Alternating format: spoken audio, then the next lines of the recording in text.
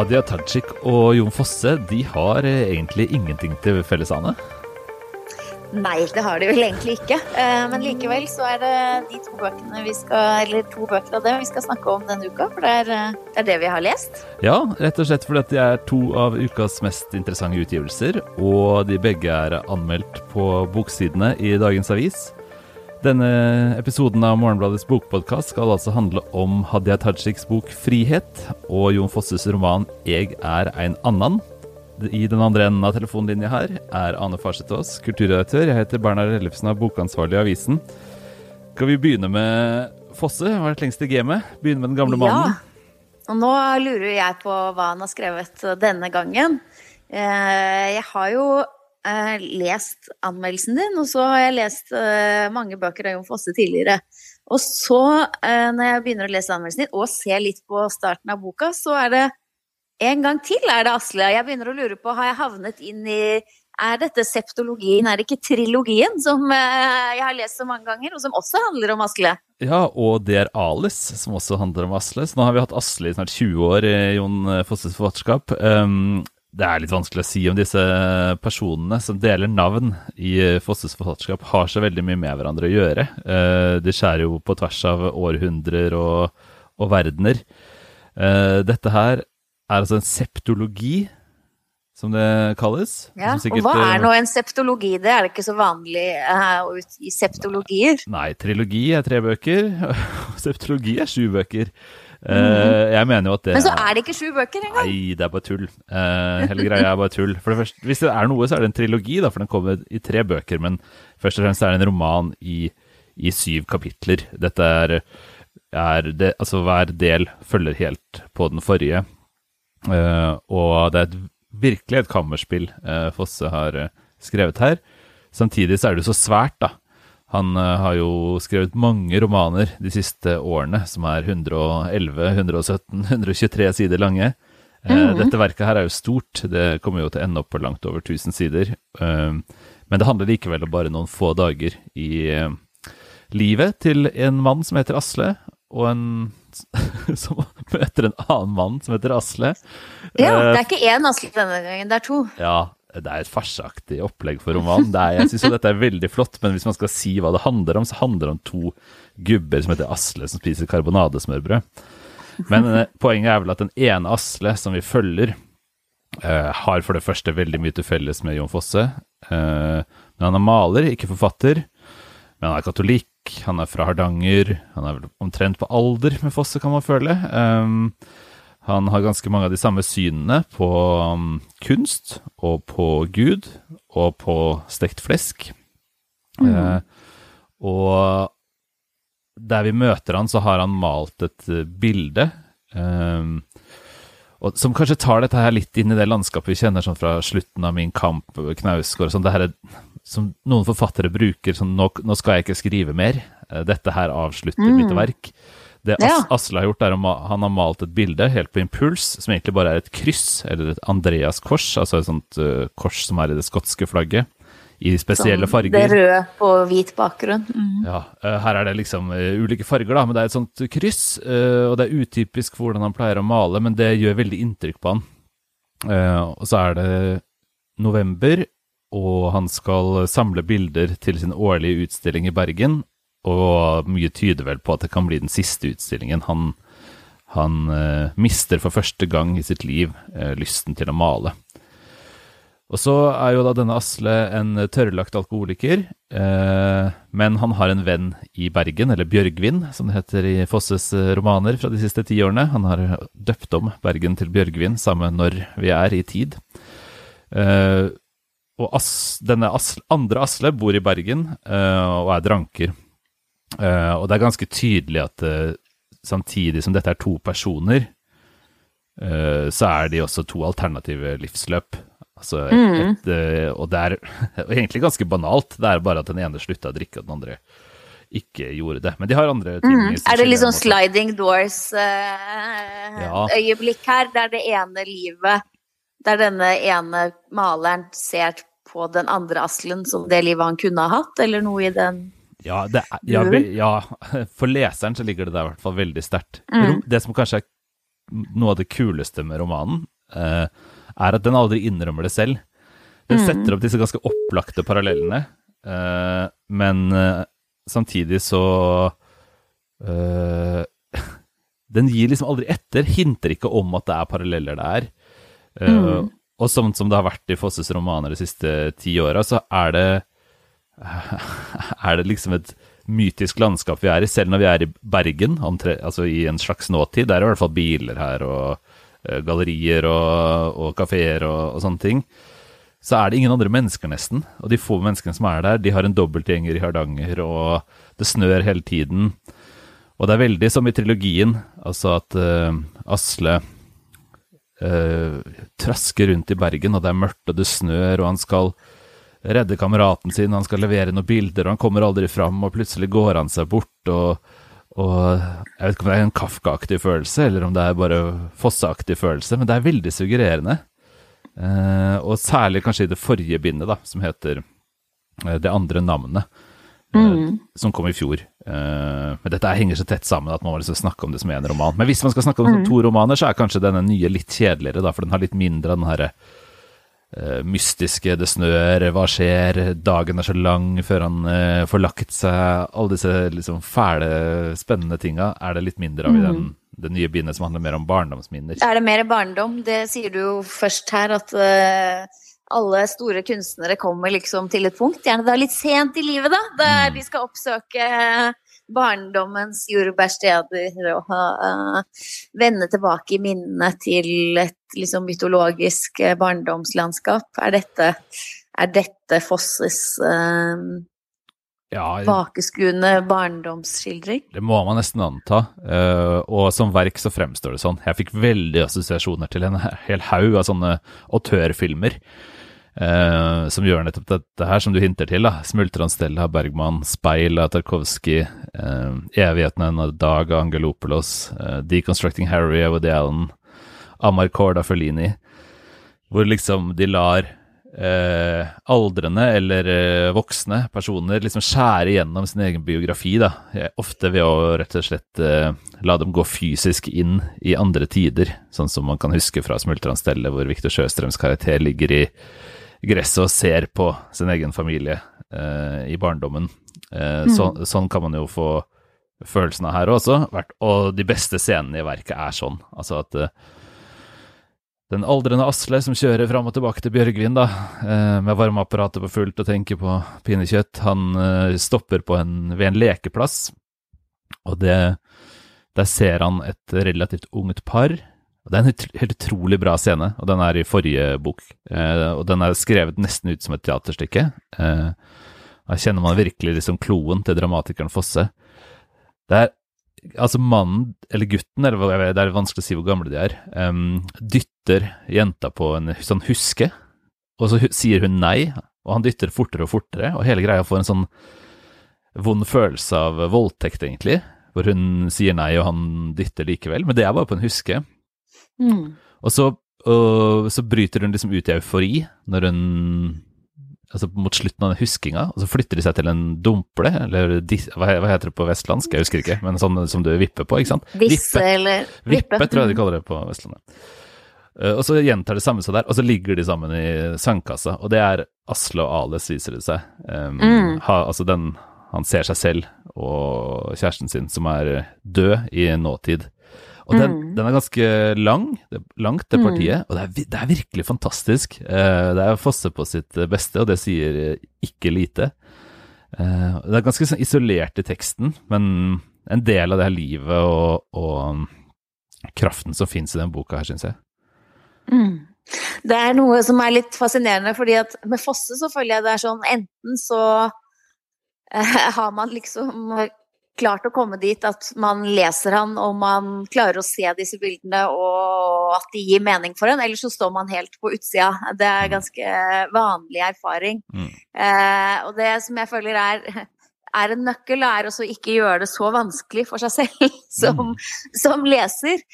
For eksempel dette her, ok, det kanskje som du sier, det ikke nødvendigvis sånn at romanen sier dette to ulike livsløp, eller dette det alternative livsløpet, men det blir mye lettere å lese romanene hvis man tenker, dette ikke så vanskelig, kanskje dette egentlig skildrer en mer vanlig erfaring i livet, i hvert fall når du viser til Asle og Alice der. For meg var det sånn at da jeg leste det Alice første gang, synes jeg skjønte ikke hvorfor det var så mange personer som var nesten samme personen, som så på hverandre og sine egne besteforeldre, og alle het nesten det samme. Jeg synes det var så vanskelig. Men så skjønte jeg plutselig at nei, denne her Signe som ser på seg selv og en uendelig rekke, det hun ser, dette et uttrykk for sorg. Det derfor alle de tidene i livet legger seg oppå hverandre. Hvis man bare liksom tenker, her det en kvinne, hun ligger på sofaen sin og tenker gjennom sorgen over at hennes kjæreste forsvunnet, da blir det enklere å liksom ta for seg alle disse nivåene. Og litt sånn høres det ut som det her også med disse to Aslene. Ja, definitivt. Det bare ikke gjør det vanskelig. Det også et kunstmaleren Asles liv, og også et liv omgitt av død. Han sørger over Alice, som borte, som han knapt klarer å tenke på uten å bryte sammen. Og det helt tydelig motor for at han tenker tilbake, liksom. Dette livet hans sett likevel da, fra livets høst, liksom. Og det vesentlig. Og så det jo også noe med lesinga av Fosse at man bare må liksom go with the flow. Ikke sitte og skal få alt til å gå opp, da. For først og fremst det jo, selv om formen kan virke litt avansert, på en måte, det jo ingen punktum, den flytter seg jo i tid ganske sånn uten å si ifra, bruker en del sånne vestlandske formuleringer på en måte, som egentlig mer Fosse-formuleringer enn Vestlandet. Så det ikke så vanskelig å komme inn i, og det handler om utrolig jordnære ting. Selv om det tenkes mye om Gud og kunst her, så det helt tilforlatelige tanker om både Gud og kunst. Det først og fremst et veldig sånn hverdagslig nedpå verdenssyn som blir spilt ut. Og så må jeg også innrømme at jeg vel kanskje aldri har vært utenfor den Fosse-greia, da. Jeg har virkelig vært fan siden jeg var tenåring, og ble helt betatt. Nauste var den første romanen jeg leste, og jeg husker, og da var jeg 16, så jeg hadde ikke lest mange romaner som lignet på noen som helst måte på det Fosse skrev på 80- og 90-tallet, som var enda mer, hva skal jeg si da, stilisert og formtungt da, enn han skriver nå. Men jeg har alltid elsket denne greia, altså synes det veldig flott å komme inn i en Fosse-tekst nesten hver gang. Og når jeg nå, altså man kan jo føle underveis at han skriver litt kort og litt langt og litt her og litt der og lurer på hva han driver med, men når man ser på hva han har gjort etter 2000, så det jo i prosaen da helt utrolig imponerende liste over bøker. Men jeg synes fortsatt kanskje Morgen og kveld den aller sterkeste, men likevel altså, det 20 år med veldig sterk prosa fra Fosse. Det jo det han har valgt. Nå det jo romaner han skal skrive. Han har jo valgt bort skuespillene.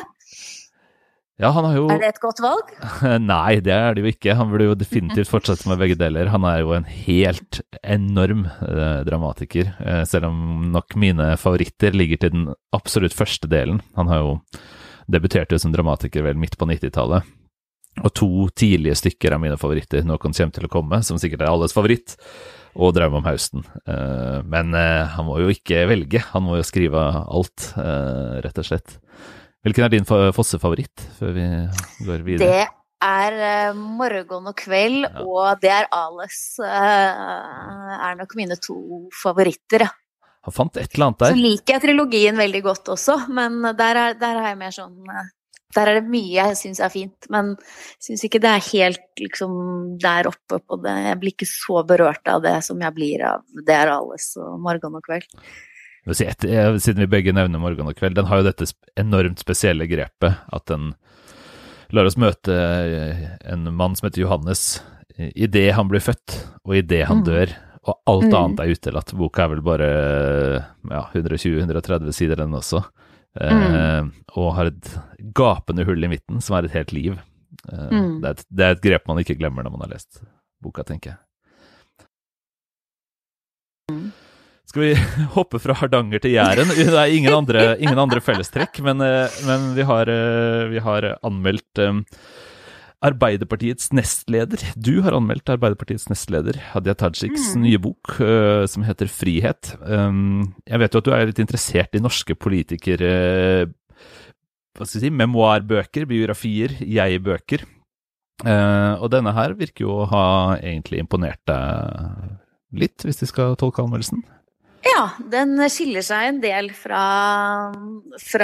det som vanlig i sjangeren.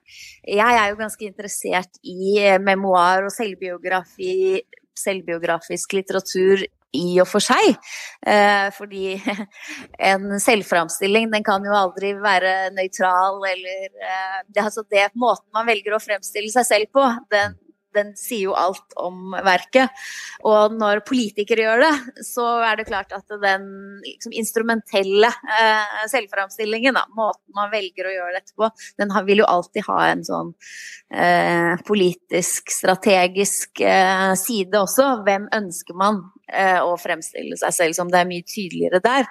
Men det som jo helt vanlig i sjangeren, det at man forteller om livet sitt, hvor man kom fra, enkle kår, vet du.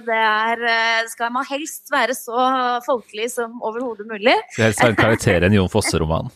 Ja, og der skiller jo ikke Hadia Tajik seg noe ut fra tradisjonen, fordi det jo nettopp, og hun har jo nettopp en sånn klassisk bakgrunn som egner seg da egentlig perfekt i en sånn min plass i arbeiderbevegelsen historie.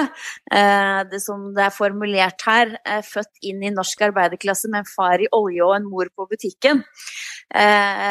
Da selvfølgelig med den forskjellen at foreldrene hennes ikke var født i Norge, men kom hit.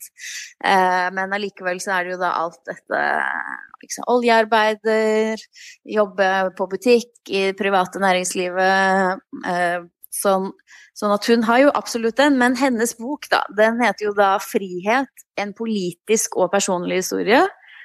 For det første så kan vi jo merke oss at politisk står foran personlig her. Og for det andre så det faktisk da en utforskning av det begrepet som titelen heter Frihet. Det ikke så mye det egentlig ikke så mye en historie om Hadia Tajiks personlige frihet eller frigjøring. Det faktisk en diskusjon av mulighetsrommet for frihet, hva det betyr, hva som mest hindrer folks frihet og utvikling. Og det som mest skiller den fra absolutt alle andre, det jo at det en delvis intervjubasert bok. Ja, det jo også en litt sånn vanskelig selvbiografisk form da. Ja, nei, altså det jo flere interessante motsetninger her, og det jo selvfølgelig en bok som skal sikkert gjøre flere ting samtidig. Omslaget viser jo Tajik i det du karakteriserte som en power pose. Det må jeg si står i ganske sterk kontrast til hvordan jeg opplever boka når jeg leser anmeldelsen din. Hun ser ut som hun skal vinne et senatsvalg i det amerikanske kommende valget, mer enn noe annet. Men samtidig så skriver du jo om at hun jo faktisk journalist, og bruker det ganske aktivt til en bok som dermed får på en måte flere stemmer og perspektiver enn man vant til i denne sjangeren, kanskje? Ja, det vil jeg si. Ja, som du sa, bildet utenpå blitt sammenlignet med Alexandria Ocasio-Cortez, AOC, fordi de har en ganske lik dress der. Men jeg vil si at dette en veldig lite amerikansk bok, selv om den også har blitt sammenlignet med Obama. Den jo heller litt erkenorsk i liksom vektleggingen av arbeiderbevegelsens ideologi. Det som i all hovedsak handler om her. Hele første delen av boka absolutt mest opptatt av fagbevegelse, arbeiderrettigheter, fagorganisere, betydningen av faste stillinger, alle disse liksom helt sånn essensielle rettighetsspørsmålene da, og knyttet til arbeidslivet rett og slett. Og forskjellen jo også at det ikke bare liksom paroler, men det to ting. Det ene hun veldig forskningsbasert. Hun har jo 2 utdannelser, hun jurist og journalist. Baserer seg mye på forskning, ikke sant? Når hun skriver om ulikhet og hva frihet i økonomisk forstand, så kombinerer hun det forskningsmessige sånn her. Dette sier forskning om bakgrunn og ulikhet, og hvordan foreldrenes økonomi påvirker deg, med å intervjue mennesker da, intervjue fagforeningsledere, intervjue litauiske bygningsarbeidere, intervjue de som i midlertidige stillinger, og som har opplevd å bli kastet ut av arbeidslivet, fått sparken fordi de har vært fagorganiserte, disse klassiske temaene. Så der gjør hun liksom delvis en journalistjobb da. Ja, men det litt vanskelig når det en bok om henne selv, hun gjør denne journalistjobben innenfor. Absolutt, men det noe såpass uvanlig likevel at det blir, man ser for seg at resultatet blir interessant. Men jeg lurer på, liksom, føles den nysgjerrigheten da, som må drive sånne spørsmål, de spørsmålene man stiller til menneskene som blir gjenstand for politikken, føles den nysgjerrigheten ekte i boka? Det vil jeg si. Altså... Jeg tenker jo at dette fremstår, og det sikkert da det hun ønsker å fremstå som en rasjonell person som prøver å finne først og fremst fram til noe faktagrunnlag og noen argumenter og prøver å lete der fremfor at det så veldig mye basert på hennes personlige erfaringer, personlig intuisjon, eller på, for den saks skyld, på partiprogrammet. Altså, det mer de grunnleggende bevegelsen. Det en bok som handler utrolig lite om Arbeiderpartiet. Den handler veldig mye om arbeidsliv. Men det så veldig lite her. Disse bøkene, de jo veldig ofte sånn, og så skjedde det, og så ble jeg med i det lokallaget, så fikk jeg hjelp av den, men der var det motstandere, og så slåss jeg mot de politiske motstanderne, og det eksisterer ikke i denne boka, dette liksom politiske spillet, organisasjonslivet. Det rett og slett ikke med, og det synes jeg litt forfriskende. Hvis vi skulle til slutt plassere den litt i landskapet, altså det kommer mange sånne bøker hvert år. Selv i et lite land som Norge, med relativt få politikere, så kommer det flere sånne memoarbøker og hva skal jeg si, halvpamflettaktige memoarutgivelser hvert år. Altså sammenligning med for eksempel Obama plasserer den jo kvalitetsmessig ganske høyt i hierarkiet da. Men hva tenker du hvis vi skal sette den liksom i sammenheng, sånn helt eksplisitt? Det av det bedre, eller? Det absolutt av det bedre. Det ikke på det litterære nivået, eller memoarnivået da, som Obama Obama klarer på en dypere måte å bruke memoartradisjonen og det selvbiografiske, som jo også mye sterkere tradisjon i USA. Den har mer den mer ekte memoardrivet, mens her det jo mer en kombo av memoar og journalistikk og diskusjon av samfunnsspørsmål på en litt mer litterært sett så blir det mer som en vanlig drøftende tekst, men jeg tenker jo at den skiller seg veldig positivt ut i den norske flora, nettopp gjennom dens saklighet framfor det å liksom ri politiske kjepphester mot motstandere. Høylytt fornuftig, eller et eller annet? Høylytt fornuftig, ja. Dette altså 2 bøker man kan lese anmeldt i denne ukas avis. Det flere anmeldelser også, blant annet Don DeLillos The Silence, Stillheten, som kom på norsk denne uka, som jeg leste i går kveld, som også var veldig, veldig bra. Vi håper selvfølgelig du som hører på vil abonnere på avisa. Det gjør du på morgenbladet.no, og så snakkes vi igjen neste uke, Anne. Takk for praten. Det gjør vi. Takk for praten.